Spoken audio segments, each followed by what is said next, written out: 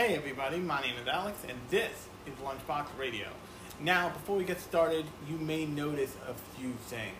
You may notice first that the audio quality should be slightly improved. That's because I'm using an old mic setup. I'm also recording as a backup on just the current mic setup that I was using before this.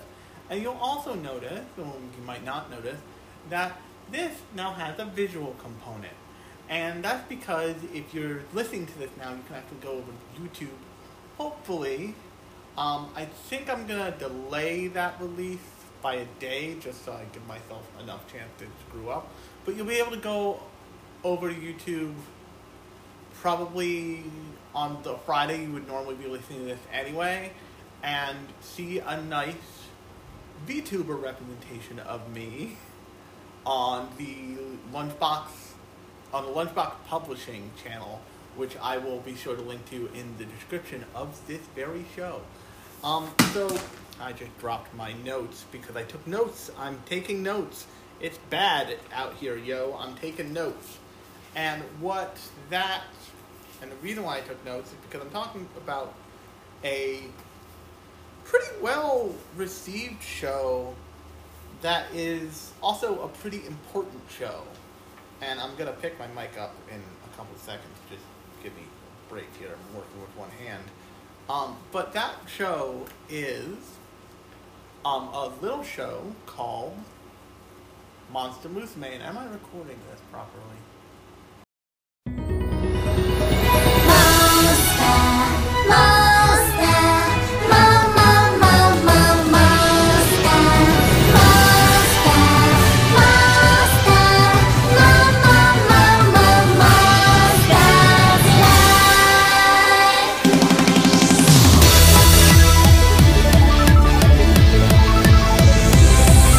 一つ一目ばかり気にしてないで」「大胆に勝つ慎重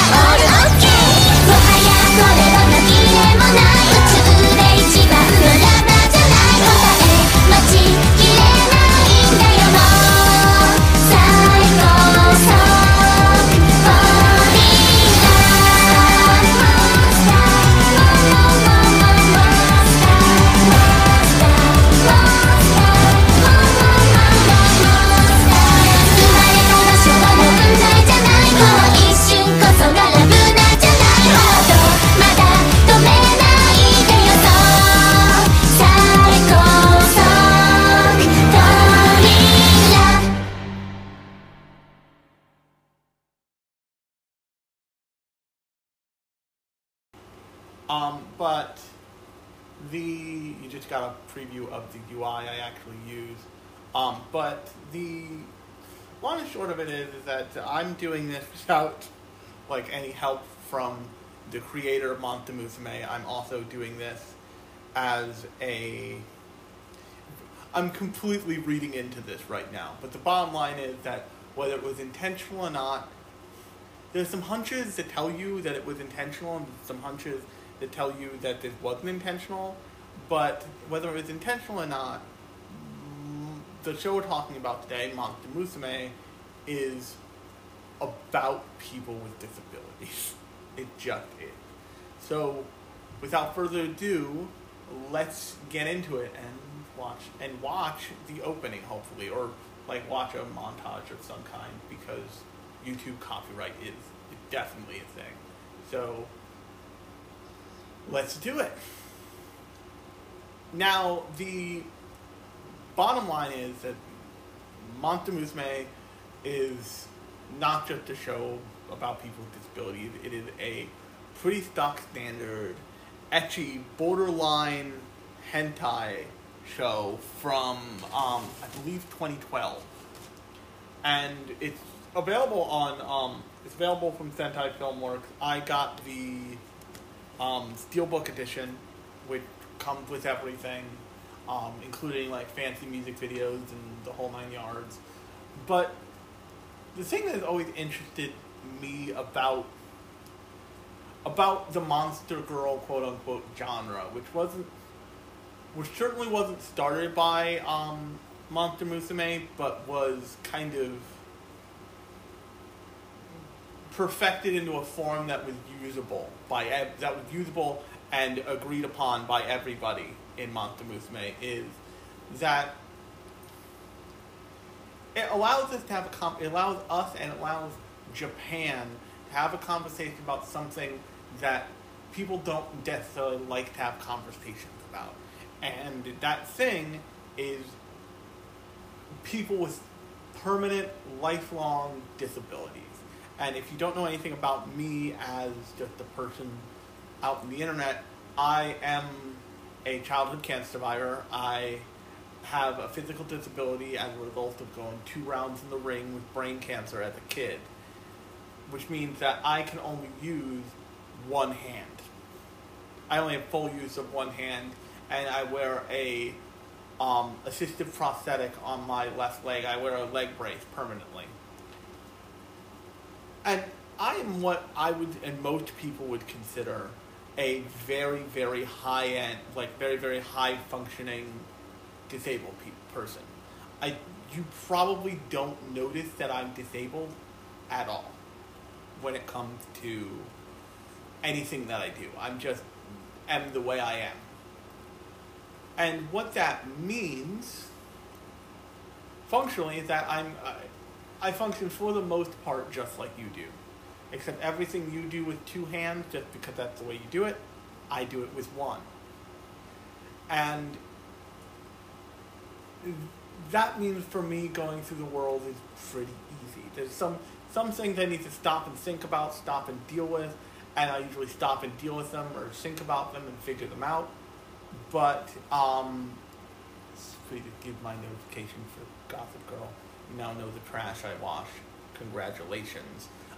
But I don't really have much that constrains me, much I can't do. And I certainly don't have anything I can't do that makes me miss out on the fundamental meat of life.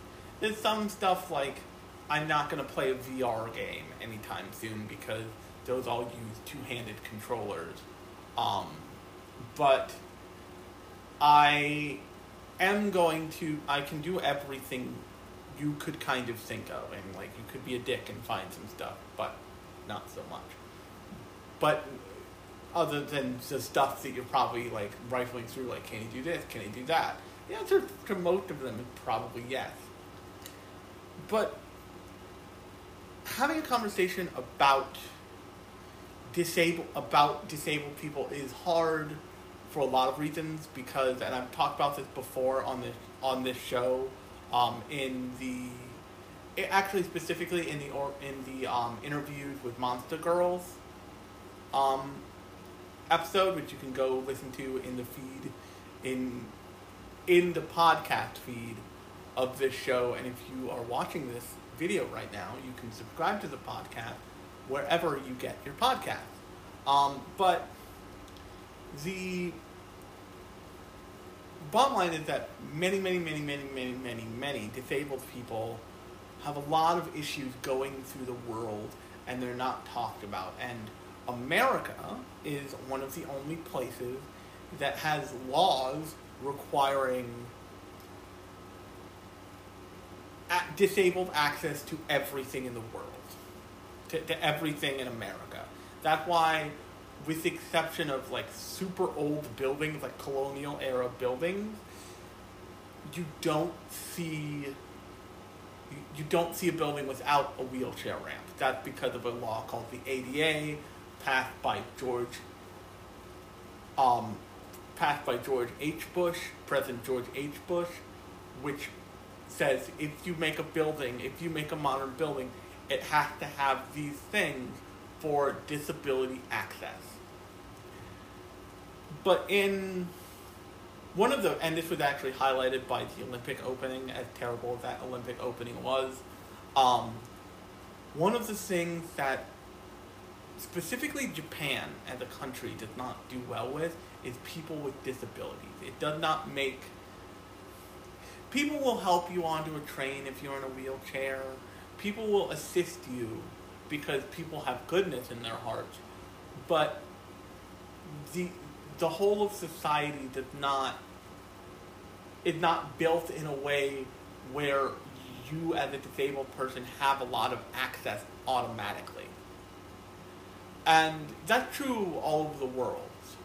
But one of the things that Japan has, that's not unique to Japan, that's a thing that occurs in lots of other countries, most notably in India with the caste system, that has a section of people who are seen as like the untouchables, basically.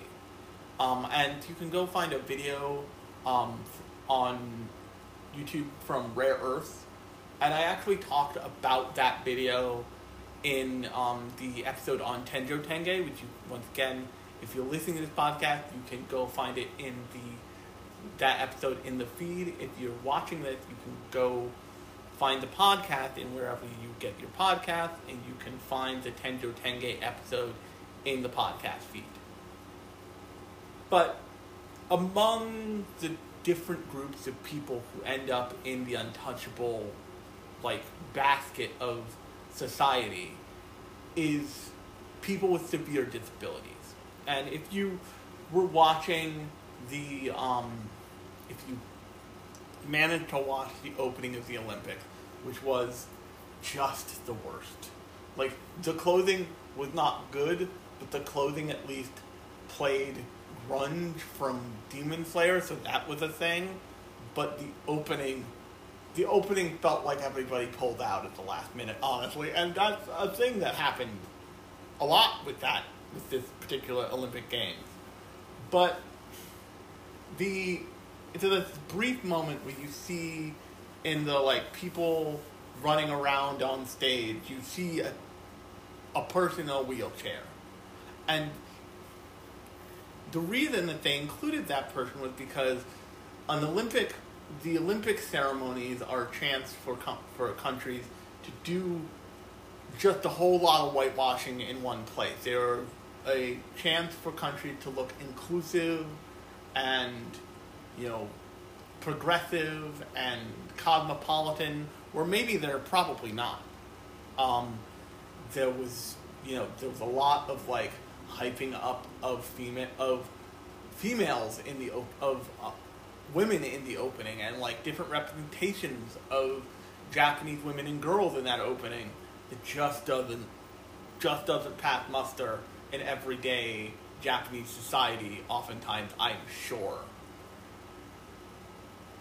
And so what this show ends up doing, and I'll come to why I think it does it on purpose and not on purpose, but what this show ends up doing is it ends up being a way to have a conversation about people with disabilities, about what's necessary to actually accommodate people with disabilities in a real way that isn't as superficial as you would probably imagine in the in a show about specifically people with disabilities could or might be, because they obfuscate it with the idea of like, oh, monster girls. And I say that knowing full well that A Silent Voice came out a couple years ago, and that's an incredible movie about a character who is deaf, and like not deaf in like the clean cannot hear way, but like I think she is audio processing deaf, which is a very specific, unique kind of deafness, which means that you're getting the signals in, but your brain can't match them up. And what that ends up looking like is very different than if a real deaf person, than if like a seriously stone cold, can't hear a damn thing deaf person was in that movie. And it's really cool. It's also, I talked about this, I want to say a couple weeks ago on the show. Josie the Tiger and the Fish is a great movie about a girl who is wheelchair bound, and they get to the point in both Tiger and the Fish and A Silent Voice where they start saying the quiet part out loud. And if I had to make a criticism of this show's conversation about disabled people, it's that they at no point do they really feel like they're necessarily just being like, but yo, we're different, you wouldn't get it, this sucks. They come pretty close. They come close enough where you'd have to be a real box of fucking hammers to not get it, but still. And so I took a bunch of notes, and I just wanted to touch on a bunch of things here. And if you wonder where I'm looking over at my other screen to make sure I know where I'm at. But one of the things that Monster Musume really succeeds at is it really succeeds at showing the wide range of possibilities of how different you could be. It also really succeeds at showing the consequences of being a normal person living with a disabled person, and how, I love the show because it is extremely, people who are super different are allowed to be horny, and we are encouraging people who are super different to be horny and be perceived as cute, and like, we don't care if you've got a 20-foot goddamn snake tail, you're adorable, and I love that. I love that for the world, really. But probably the most, probably the two most concentrated, this show is about disabled people characters that you get are with Mero, the mermaid, obviously, because she is wheelchair bound outside of a body of water, and Centaura. And they do it a little with every single one. Like, Poppy technically doesn't have hands. She has, little bird elbows she can kind of clamp things with, but that's about it. Arachne we'll get to Arachne in a second, because she's a really important, A, Arachne is best girl, but B, she's a really important conversation about disabled people that I want to wait to get to, until I get to that note. And they also touch on it, obviously, with the main girl, Mia, who is Alamia, and that means that she has about 20 feet of snake tail instead of legs.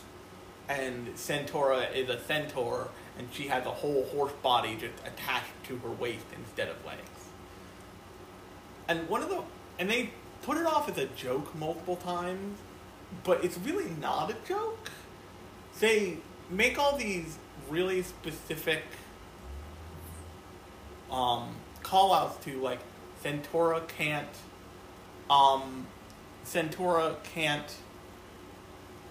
go into many buildings because she's too big. She won't. The amount of her that there is not what an automatic door is calibrated for. So the door, and this is more touched on as there's a bigger gag in the manga actually, but she can't fit through the automatic doors before they close. So the automatic doors always close on her, and it doesn't necessarily hurt, but it fucks up the doors. So what ends up happening is she ends up being like a problem because she can't, like, she gets stuck because something is not, it's not that it's not made for her, it's that people like her now exist in the world, and the world has chosen not to adapt to it. What should have happened there is they should have gone around and they should have recalibrated all the doors, swapped out all the sensors, so they knew when, like, somebody who extends 7 feet back is going to the grocery store. And, you know, there's something that's said a lot of times about Tokyo, and about Tokyo specifically, is that the streets are really narrow and everything's really packed together. And that's not necessarily a huge problem when it's a human scale city.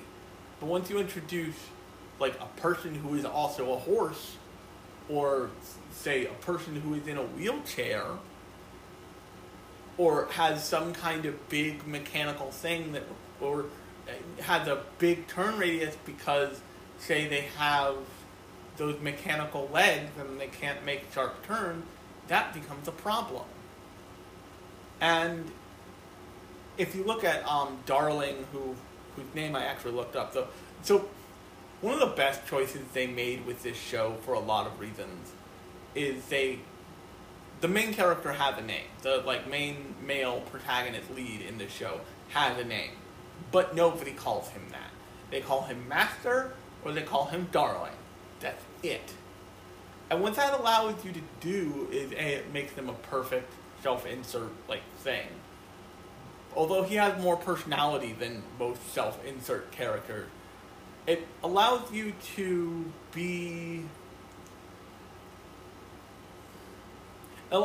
put him aside oftentimes. It allows you to focus on the girls and that's partially because, you know, titty show, but it's also because it allows you to focus on what they're dealing with and how they're interacting with the world. And in Mia's case, he actually remarks at one point, like, the house is enormous now. Like, and everything is about 3 times as big as you'd expect it to be, because it was all remodeled by the government for Mia to live there. And Mia is, once again, like a normal girl until you get to the hips, and then she's just a 20-foot snake lady. And you can't turn tightly in a human house very easily as a 20-foot snake lady without, like, existing in a constant coil that makes you 5 feet taller. And whenever they get a new person living in that house, they modify the house a little bit more. They basically make the house more handicap accessible. Ultimately, when they get Marrow and when they get Sue, they install a waterproof room and a room that's just not like a half Olympic pool, that is just Marrow's room. And all of this is, and once again, Marrow, whenever she's out of, except for one occasion where it's like a gag, whenever she's out of a body of water, she's in a wheelchair. But the long and short of it is that a lot of this show ends up focusing on, like, if you take the, like, ecchi elements out of it, if you take the massive amount of boobs out of it, what you're left with is a show about a guy romancing or being romanced by, in some cases, a lot of disabled women. And one of the things you might notice if you look at A Silent Voice, Josie's Tiger and the Fish, even interviews with Monster Girls, and this show, is that it's always female disabled characters. And there's a reason for that. Is that, like, oftentimes you as a viewer will feel sympathy for a female character over a male character. A male character, like, if it was a male disabled character and he wasn't, like, an absolute badass, and it was just a dude like me, it'd be harder to empathize because there's less room in your brain for how I could be still a person. And I know that sounds weird and upsetting, but one of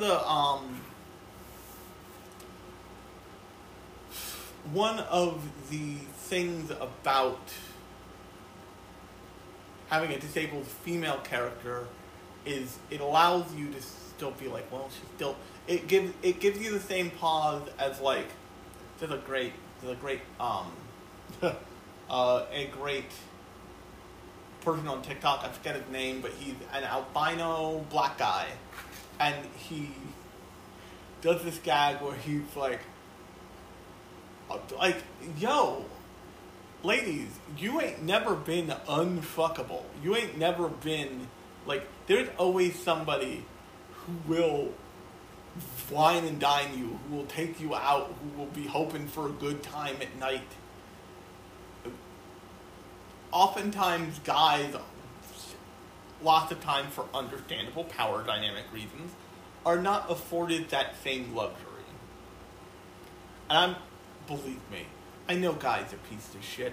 I know that guys can be chauvinistic assholes. But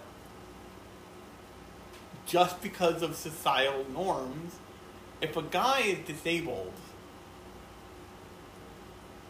there are women who, I can tell you for a fact, would not look in your direction. And you can ask female friends, or if you are a woman, ask yourself, if you encountered a guy who was not, like, disabled because of a badass reason, like he was a war veteran, if he had just been disabled his entire life, and he was just a normal dude, like nothing stand out about him, like he was not particularly good looking, he wasn't particularly bad looking, he was just a guy who couldn't use his left arm, how willing would you be to date that? And believe me, I'm not trying to fight for my own particular cause here, even though it strongly sounds like that. I get that. What I'm saying is that the kinds of willingness to accept, the level of acceptance that needs to happen for anyone is, I would date that. I would take that I would sleep with that person. I would treat that person as normal. And the best way you can probably do this, I think I've mentioned this before, is if you substitute out whatever the clause is there for black, and it feels really uncomfortable, it's probably something you should reconsider. And am I saying, like, everybody should go out and get, like, an amputee boyfriend or, like, a wheelchair boyfriend, a wheelchair-bound boyfriend? No. I'm not saying everybody needs to give themselves over like that. But what I am saying is that it's difficult enough. It's way more difficult than it should be. Even in America, where we have the laws that talk about, like, you need to have a wheelchair ramp, you need to have this, you need to have that for accessibility purposes. It's still difficult enough, more than it should be even, to go through the world as a disabled person. That's really what this show really highlights, without the addition of someone looking at you like, I hope he doesn't come too close, I might catch whatever he has. And to which, that's a real thing that's been said to me, seriously. I said to that, I don't think I said to that person, but believe me, plenty of people were like, oh, we need to never talk to you again, you're bad. But the biggest problem is that, like, that stuff still exists, and I still have to think, oh, okay, bitch, I'm gonna go the other way with this because I can't engage. You can't engage. Nope, can't do it. And once again, I'm not saying, like, see me on the streets, jump my bones. Not saying that at all. I'm saying, if you see a disabled person and you don't allow for the same kind of human interaction that you would have with a normal, fully able-bodied person,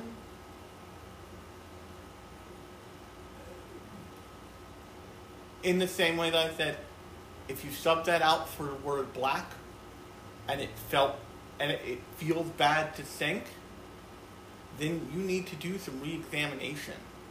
And this is where I want to talk about Arachne. And I'm skipping over tons of my notes, but it doesn't really matter. I'm getting to the core point of it. I want to talk about Arachne because up until Arachne, the only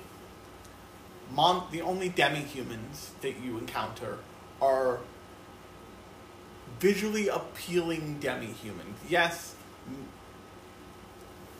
Mia is a Lamia, who is like a half snake, half woman creature, but she's still visually attractive and physically attractive.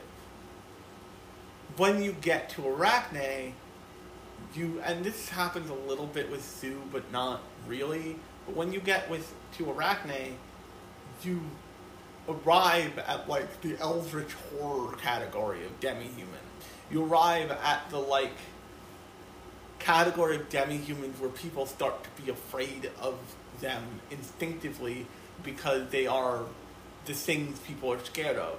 In a real way. Not like, oh, she has a snake tail and I don't like snakes, like Indiana Jones way. It's more, she is mostly spider. She is mostly giant spider. And what that turns into is she is rejected by her host family. Her host family is like, this thing is disgusting, and sells her for money. And so there used to be an old belief in East Asia that disabled people, specifically blind people, but generally all disabled people, were demons. And specifically in the Philippines, monks used to keep blinded disabled people in windowless, basically, outhouses. They used to keep them in windowless cells because they truly believed that they were demons. And add on top of that depictions of Greek gods that people saw were probably most likely just people with disabilities and birth defects and abnormalities in a way that people didn't understand yet. Everything starts to add up to, I'm very lucky in that I am disabled in a way that I can minimize it when I choose. I can wear a jacket, put my hands in my jacket, in like my track jacket pocket, and just go about my life. And you would never know if I was wearing pants and like a zip up jacket with 2 pockets. You would never know what the deal was. Like one of those Uniqlo puffy coats, or ultralight down coats. But the bottom line is there are people with things they can't hide. There are people who are wheelchair bound. There are people with 3-dimensional scars that go over huge sections of their body. There are people who are blind who have to have the assistance of another person or a dog or something. I am lucky in that I can choose whether or not you see, by and large, my disability. In the summer, that's a little more difficult, but even my left arm looks odd. It does not look scary. There are people with disabilities who look physically frightening as a result. I just went to get ice cream on my way back from work, but I stepped in the ice cream parlor and I was immediately greeted by somebody like, "Oh, that person is in the middle of chemo," which I know because I'm a brain cancer survivor, and like you look like a bald alien when you go in for chemo, and it's very noticeable. You lose all of your hair. Well, I didn't, because I would lose my hair later to early onset to baldness, but generally speaking, you lose all of your hair in a way where it balls out, it would not cut out. And he looked healthy, but to other people, I'm sure they were like, oh, if they didn't know what a person who had gone through chemo looked like. He looked human, but he looked like a different variant in a very real way. And for people who don't have physically appealing body types or physically appealing bodies, either because they are overweight or because their disabilities are not attractive in any way, shape, or form, it gets even worse. Because not only do you not fit into the world on a, you don't fit through automatic doors, you have to take the wheelchair ramp, you have to take the elevator, all this stuff, but you also don't get the benefit of being able to go outside without being stared at. And if you don't know what I'm talking about, there's a kind of lingering stare that comes in your direction when you are disabled. And you ultimately kind of learn to live with it or you go insane. But it's not a fun thing. It's not fun to go to be a kid in Costco and have a full-grown goddamn adult look at you like they're looking and trying to solve a Rubik's Cube. It's not fun. It is the look of what I used to call the "what the hell did the army do to him" look. And the result of that is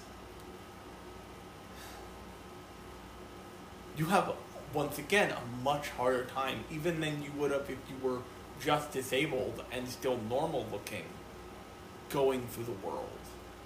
And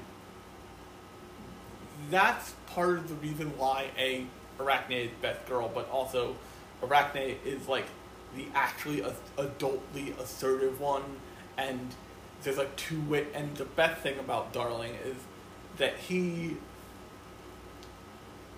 is the straight man in the fucked up world of this universe. That they have these two characters that they constantly use as the foils who get punched in the face for being ableist assholes, for being chauvinistic ableist assholes, and they don't shy away from the main character, Darling, being like, hey, I kind of dig your 8 legs. It's kind of sexy. I'm real into it, actually. Yes, please. And, like, he goes through the entire show, like, hyping these girls up constantly, like, being like, no, Mia's very attractive.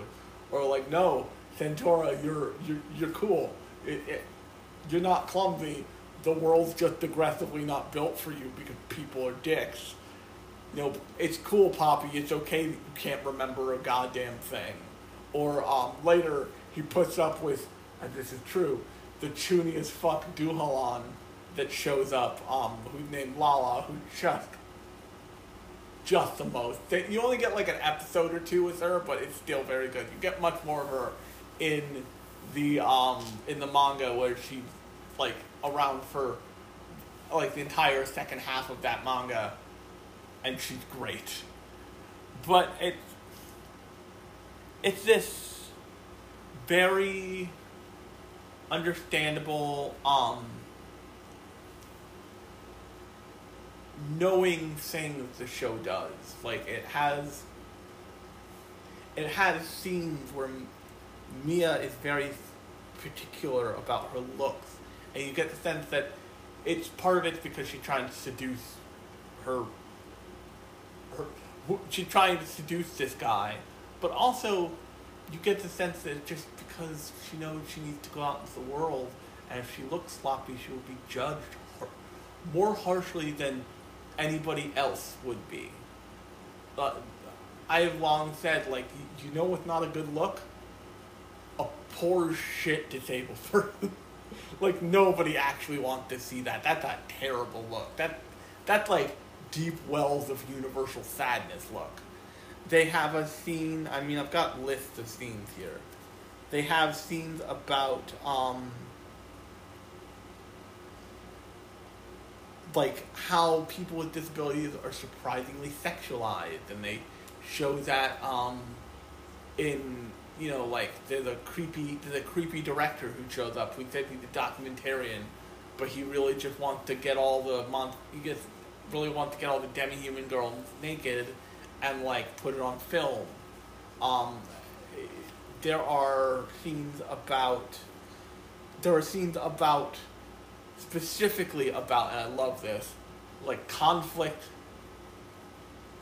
resolution when disabled people are assholed by other disabled people, in the form of, like, the Mon Squad, which is the group of demi-humans who are, like, put together as a task force to deal with demi-human crime in the human world by Miss Smith. Miss Smith is incredible. Miss Smith is like one of the best versions of a social worker you could ever have in your life, because she's straight up like, I don't get paid enough to worry about, like, that you broke the law and that I have to deport this poor disabled girl. You definitely fell on your face, didn't you, bud? Yeah, that's what we're definitely going to tell him, because I'm not doing the paperwork. Wink, wink. She, like, as soon as he gets another homestay, she's immediately, like, doesn't even tell him, just sends over construction crews to modify his house. And the whole thing is, like, the whole of the two main human characters, Darling and Miss Smith, is just about, like, if you want to be a human that accepts different, that doesn't understand difference, but accepts it immediately, this is the blueprint. And that's perhaps the biggest, like, good that this show does, and then all the, like, things that have been about disability that I've talked about on this podcast. Once again, A Silent Voice, interviews with Monster Girls, Josie Tiger and the Fish. I'm going to talk about, I talked about the first season of No Guns Life. I'm going to talk about the second season, believe you me, I'm watching it as we speak. All of these things, one of the biggest things they preach that is oftentimes, ironically, misunderstood or totally missed out on, is that before you can start understanding, people with disabilities and things you don't understand, you have to accept them. You have to accept them for what they are.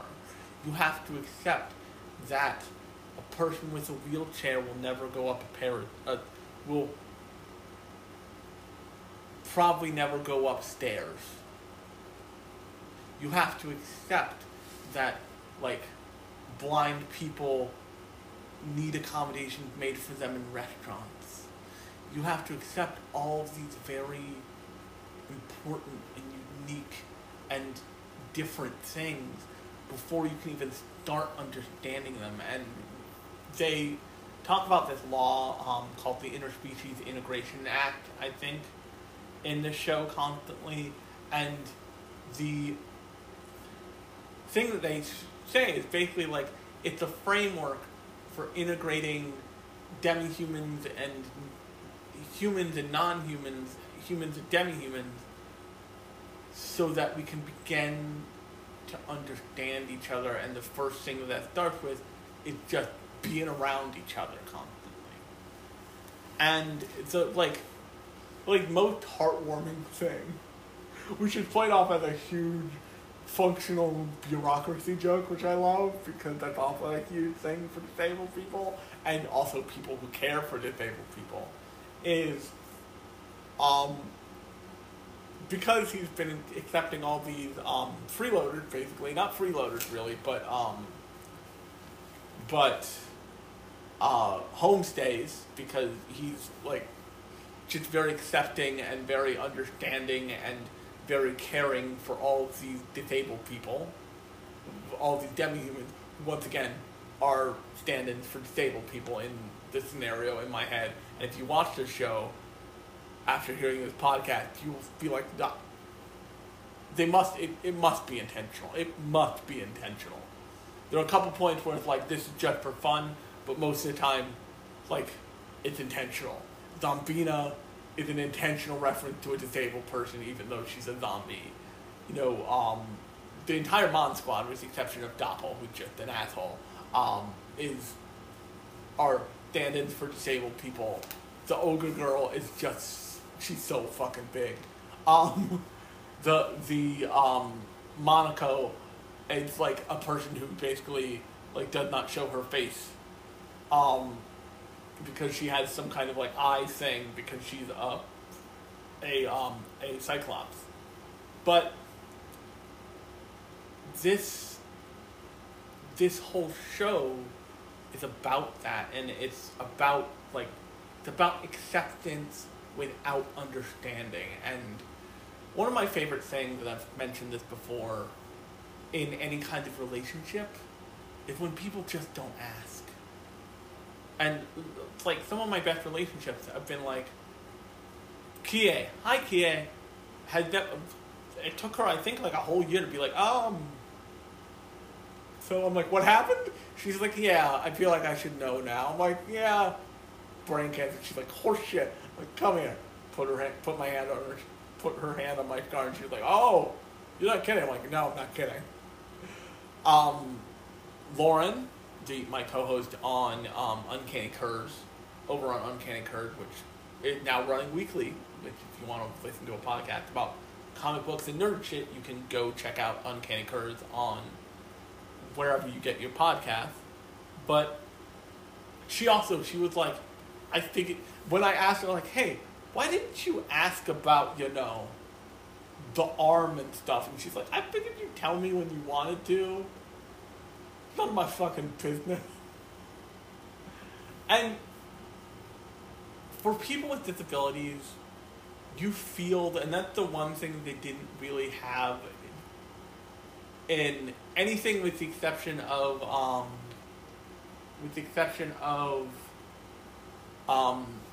what's it called? A Silent Voice. They don't have that moment of well, what happened? And that's probably because that's really the only thing you think about when you're, like, in front of a disabled person, and that's an even more specific touchstone. Oh, is there anything else I want to mention about this? Oh, and also, I appreciated this in the wake of the pandemic because people had to have this drilled into their skulls, and most people still don't get this. Illnesses can be really, especially major illnesses like COVID and stuff like that, can be major, huge deals for people with disabilities. Like, huge deals. Like, there's no reason most of you would have ever seen me with a cold. But when I get a cold, I, like, get the whole fucking county's cold. It sucks. I'm, like, undead. And also there are things I have to do that you, as a normal person, don't have to do, just as bodily care things. Like, I have one leg that sits in a plastic shell. Not quite 24/7, but enough where, like, I have to wash that thing. I have to wash the shell, probably more than I do. But, like, there's, like, hygienic things that I have to do that, as a disabled person, that you just don't have to. Don't have to do it. And that means that, like, diseases and things that affect most people one way will probably affect me in a very different way. I haven't gotten COVID. I am also genetically abnormal. There is a not insignificant possibility that I may not be able to get COVID. Does not mean that I do not wear a mask and did not get vaccinated at the first chance I got. I'm a responsible human. If you haven't been vaccinated and you can be vaccinated, go get vaccinated. But it does mean that the calculus is very different for me than a lot of other people. And okay, I'm wrapping up, so I'm looking through my notes. The last thing I want to talk about, the like last gag episode aside from the OVAs, was an episode about, like, Darling being like, I've got to feed all these fucking women constantly, and, like, it's like a 20-foot snake lady and a horse and a goddamn small bus of a spider lady.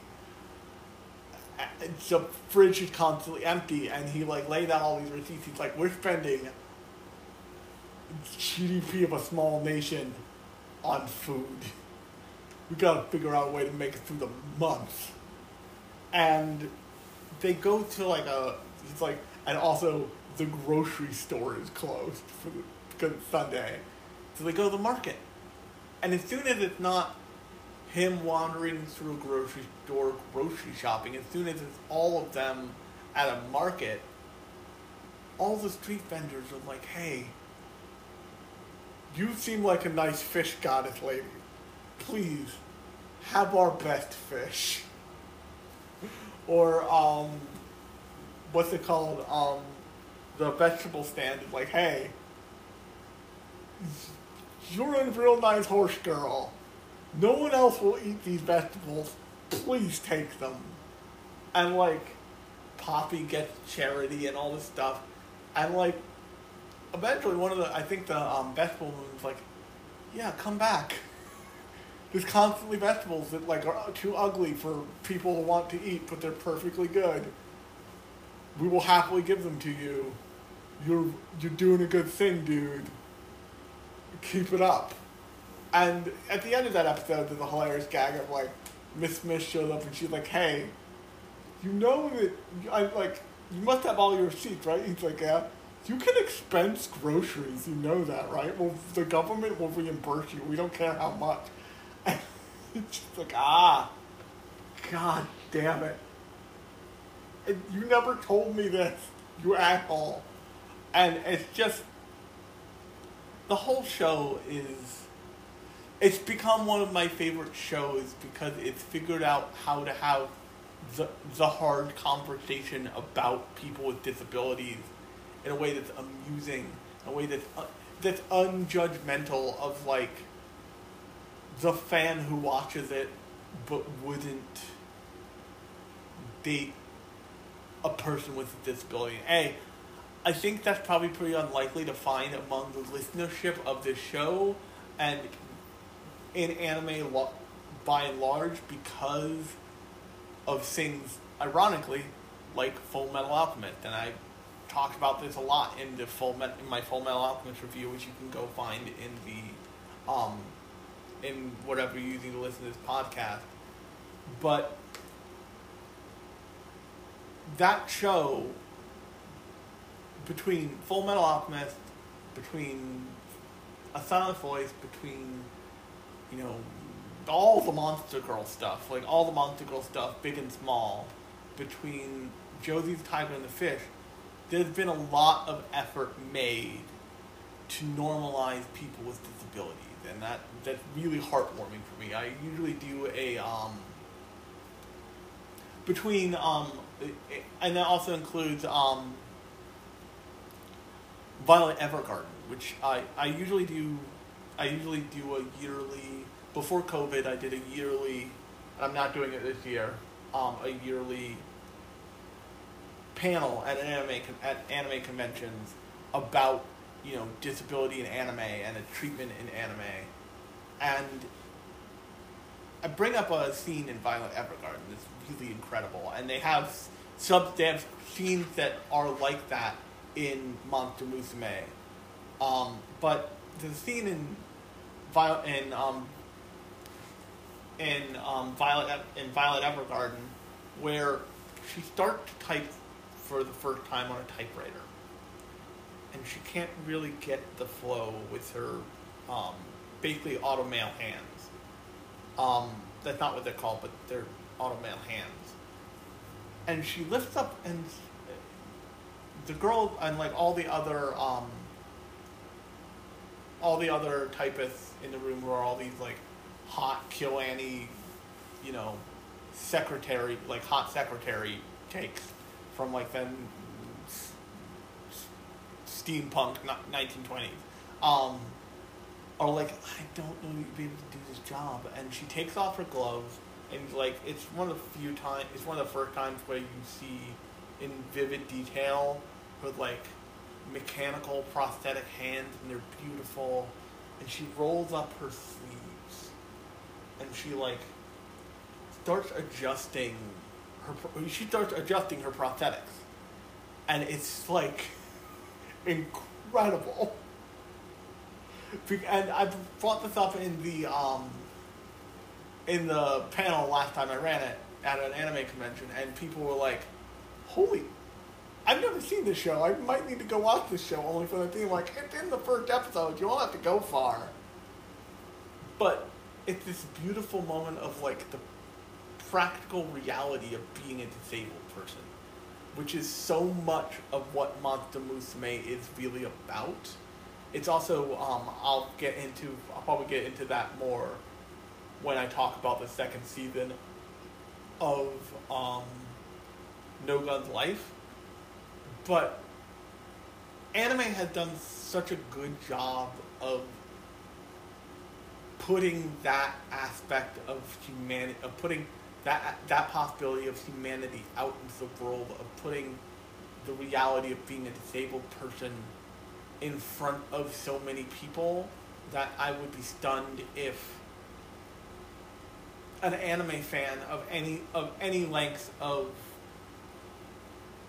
duration who had been in it for any amount of time, under like a couple months, would have the reaction of like, no, I don't think I would ever go out with a disabled person. And once again, all this stuff could totally fly over their head. But when they think of disabled people, what they end up thinking of is not like, you know, little girl in a wheelchair, or like, you know, blind 26-year-old who grew up weird, or any of the like sad realities of disability. They're probably thinking of, as people should think, of like superheroes and rock and like people who are, and like, you know, heroes of the story, you know, hyper capable, unstoppable people. And this show balances that. Monster Musume really balances really well that hopeful fantasy with the reality of like, yeah, you can be a badass, you know, mermaid, like tragic love obsessed mermaid who is amazingly dressed, but also when you go into when you get out of the pool, you have to get in a wheelchair. Yeah, you can be a like chivalrous female knight centaur, but you can't go to the grocery store very easily because the electric door's got to be put on pause so you can go through them. And I mean, you can't tell in the if you're watching the video, I'm not sure if the video will come out because I'm not sure I hit the record button correctly. But you can't tell that I'm smiling like ear to ear talking about this show in the VTuber mode I've got myself in. But it's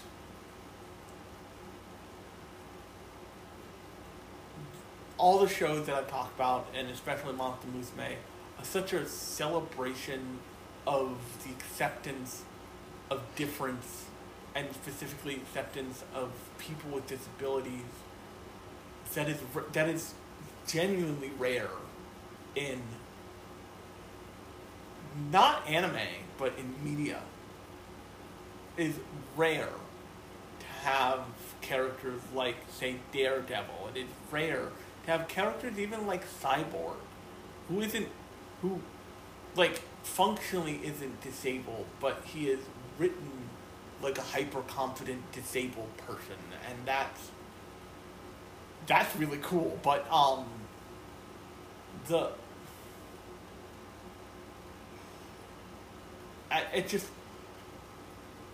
it makes me really happy, and I look forward to when, you know, we can all go to anime conventions again, and I can do my panels on, you know, like Cyberpunk and Mommy and Daddy Hate You, Bad Parenting in Anime, which is just control chaos, and I love it. I've got another one planned, and my panel on disability anime, because it is a genuine, in the same way that while Japan may be incredibly chauvinistic and shitty about it, but anime is incredibly female forward and envisions female characters as superheroes and badasses constantly, even many times in shows aimed at boys. If you look at the best example actually is if you look at Yu Yu Hakusho, the women in that show are just awesome. Asuko, Kuwabara's older sister, is a badass. Botan is the Grim Reaper and will kill you. Even Keiko, who is like the typical like love interest character, is really just like, there's only so far she will put up with Yusuke's shit. And the end of that show is not like Yusuke becoming the ultimate badass. It is Yusuke coming home and being like, I'm a dick because I made you wait this long. I'm not going to make you wait this long again. And it's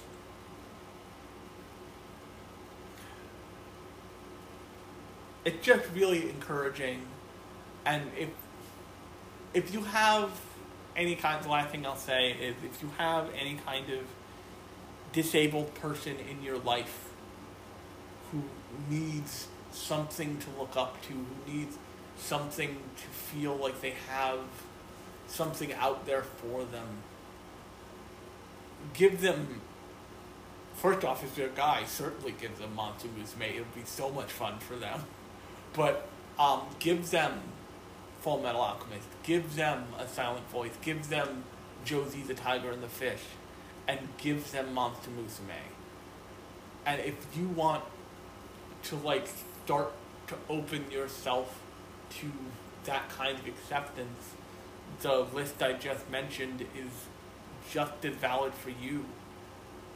You go watch this stuff. It's worth watching because, and also once again gives them No Guns Life. It will be like they'll be like, oh shit, this is awesome. The thing about awareness things, which I just made air quotes with my hands if you are watching the video version, which once again, I'm increasingly thinking I did this wrong. Is oftentimes they're made just to spread awareness. And you can see this in shows like that show about like just conceiving children that came out a couple seasons ago. Oftentimes they're not made with a level of quality to the show. But the shows that I mentioned are some of the most beautiful, wild, imaginative, incredibly thoughtful shows out there just in the medium of anime and animation. They're not like the charity cases. They're not the same. They're the things that show up in top 100 lists and pretty high up. So that's the other great thing, is that I don't have to say, go watch the show because of this moral reason. No, go watch the show because it's fun. The moral reason is a huge bonus, and it makes it more fun when you know it's there. But, yes, Full Metal Alchemist was, held at the top of my anime list forever. I think it still might be. I think it might have dropped to number 2 because the world is failing. But because of, it's like the world is failing to keep Axis powers in power or whatever. But it's still an insanely good show. Even the 2004 original flavor Full Metal Alchemist is an excellent show about characters with disabilities. Full Metal Brotherhood is an absolutely excellent show about characters with disabilities. Same thing for everything I've mentioned. And Violet Evergarden is a little slow in plotting, but it's absolutely goddamn gorgeous. So that's a feather in his cap. But yeah, it's not about watch this because it's a charity case. It's about they are making their best things with this stuff. And that's even more of a reason to go watch it. And on that note, I've been Alex. This has been Lunchbox Radio. I'm sorry the video thing did not work out this time. I will attempt again and again until I get it right. But on that note, this has been Lunchbox Radio. I will talk to you on Sunday.